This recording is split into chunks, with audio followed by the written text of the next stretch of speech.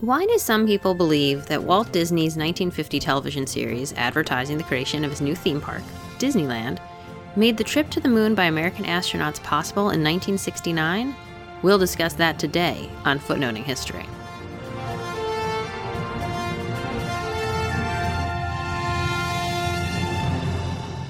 Hello, this is Elizabeth, and in this episode I want to share a story about the overlapping histories of Walt Disney World and NASA. Now, Walt Disney's legacy varies from person to person. There are those who point to his ability to turn fairy tales into concrete realities at his theme parks. And then there are those bothered by the racist characterizations in many of his animated films. But what few realize is Walt's impact on the space race during the height of the Cold War. The story of how Walt and his brother helped create an empire from an animated mouse is an impressive one, but not the topic of this episode. Instead, I want to focus on just one aspect of how Walt might have changed the course of American history through his television show. Originally titled Disneyland, the Disney Company's show has had many incarnations since it first aired on ABC in 1954, and it is actually one of the longest-running primetime programs in the history of American television. I know that when I was growing up, for example, it was The Wonderful World of Disney, and it aired on Sunday nights. For me, it was Michael Eisner introducing Disney's movie or show of the week. And was there anything creepier than Disney's Mr. Boogedy, which first aired in 1986? I'm going to say no. Let's get off this tangent of my personal memories and back to Walt's show, Disneyland. Naming his show Disneyland was brilliant marketing, as his first theme park, which shared the moniker, opened in 1955. The show allowed families throughout America to become familiar with this magical place where dreams came true. Disneyland was originally comprised of 4 different lands and one opening area. The opening area, Main Street, was an homage to an idealized small town in America. Of the lands, you have Fantasyland, home to the underappreciated Small World; Adventureland, where we can all take a jungle cruise or listen to some tiki birds; Frontierland, where we can all pretend to be Tom Sawyer and his friends; and of course, Tomorrowland. Tomorrowland, as will surprise no one who knows the history of Epcot, Walt's experimental prototype community of tomorrow. Tomorrowland was very close to Walt's heart. When Disneyland opened on July 17, 1955, Walt shared a few sentences about each land, and he described Tomorrowland as, quote, "Tomorrowland can be a wonderful age.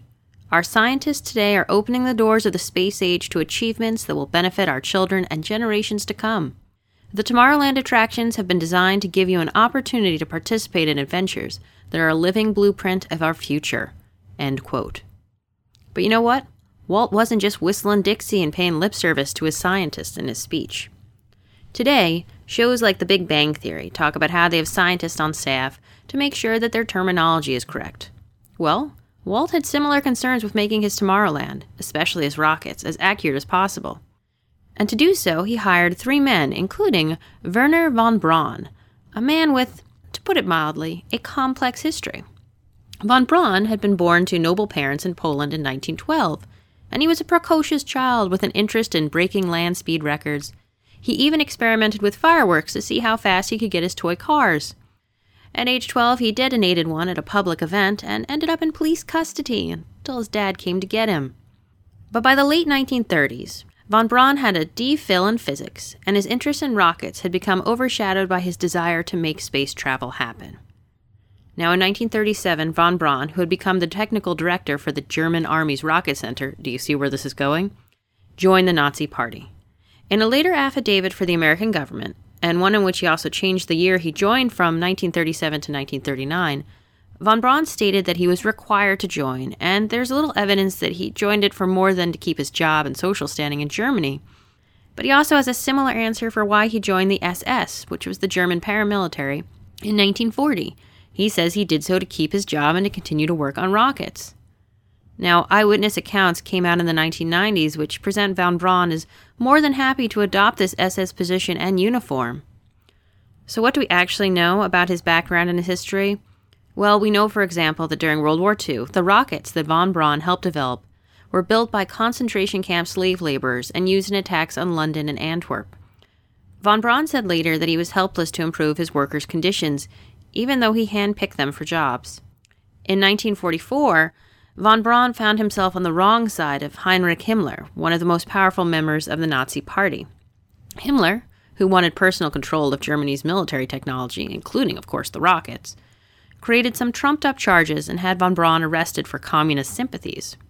He was held for 2 weeks and then released after being okayed by Hitler, who was convinced by others that the young man was necessary for the success of the rocket program.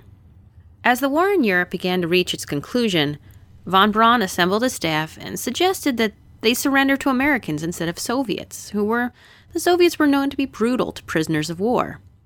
Now, 15 years later in 1960, von Braun explained his reasoning to the American press on why he chose their country.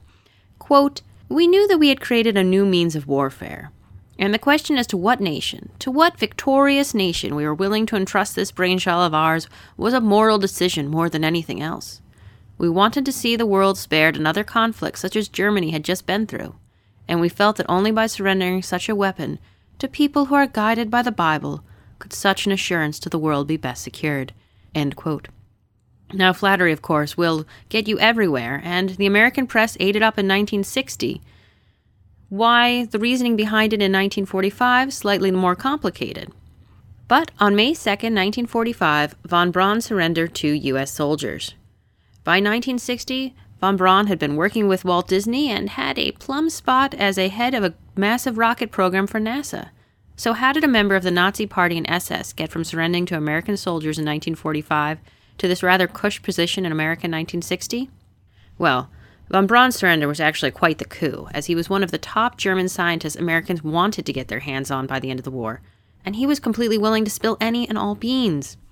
By the end of June 1945, the U.S. State Department had already okayed the transfer of von Braun and his specialists to America.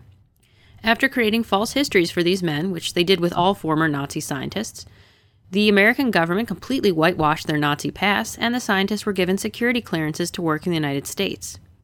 It would be von Braun's Jupiter C rocket that carried the first American satellite into space in 1958 and launched America's space program. But it wasn't only the U.S. government and von Braun and his team who were interested in space exploration in the 1950s and 60s. The American public, for instance, was gripped by the idea of space as, a little decade early, but the final frontier, and they wanted to be the ones to explore, claim, and settle it. This desire by the American public was fueled by pieces written by von Braun and published in a popular magazine known as Collier's. Collier's circulation, however, was only about 4 million families, and at the same time, about 15 million American households owned a television. It was this medium that von Braun wanted to gain access to. Enter Walt Disney.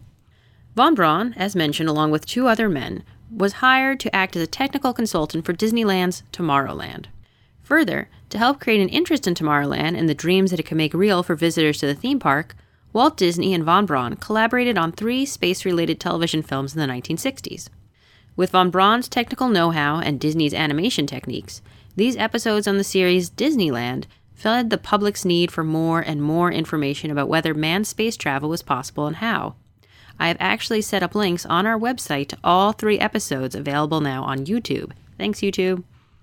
On the episode Man in Space, von Braun said that a passenger rocket could be created and tested within 10 years. Subsequent episodes, such as Man in the Moon and Mars and Beyond, used von Braun's technical know-how to show audiences, through animated shorts, how while his words might be conjecture, they weren't pipe dreams. They were possible and achievable. At least 42 million families saw these space, or, as Walt termed them, science-factual episodes. But families, however, were not the only ones watching this television show Disneyland. Now, it's a potentially apocryphal story, but allegedly President Eisenhower even reached out to Walt the morning after the first Man in Space episode aired on March 9, 1955, to ask for a copy of the episode to be sent directly to him. While we aren't sure that this story is true, by the summer of 1955, Eisenhower held a press conference where he announced that by December 1958, the U.S. would put an unmanned satellite in space. The Soviets were also watching the show Disneyland. It was, after all, the Cold War. Anil Sadov, the front man for Russian space delegations in the 1950s, wrote to the president of the International Astronautical Federation asking for a copy of that episode. The final episode of von Braun's space programs presented on Disneyland aired in 1957. In October 1958, the U.S. government established the National Aeronautics and Space Act, NASA. and in 1960, von Braun was appointed director of NASA's Marshall Space Flight Center. It was his Saturn V launch vehicle that got Americans to the moon. And so that is how, you might say, the American space program all began with a mouse and a former Nazi. This has been Footnoting History. If you like the podcast, be sure to visit our website, footnotinghistory.com, where you can find links to further reading suggestions related to this week's episode, as well as a calendar of upcoming podcasts. You can also like us on Facebook and follow us on Twitter at History Footnote. Until next time, remember, the best stories are always in the footnotes.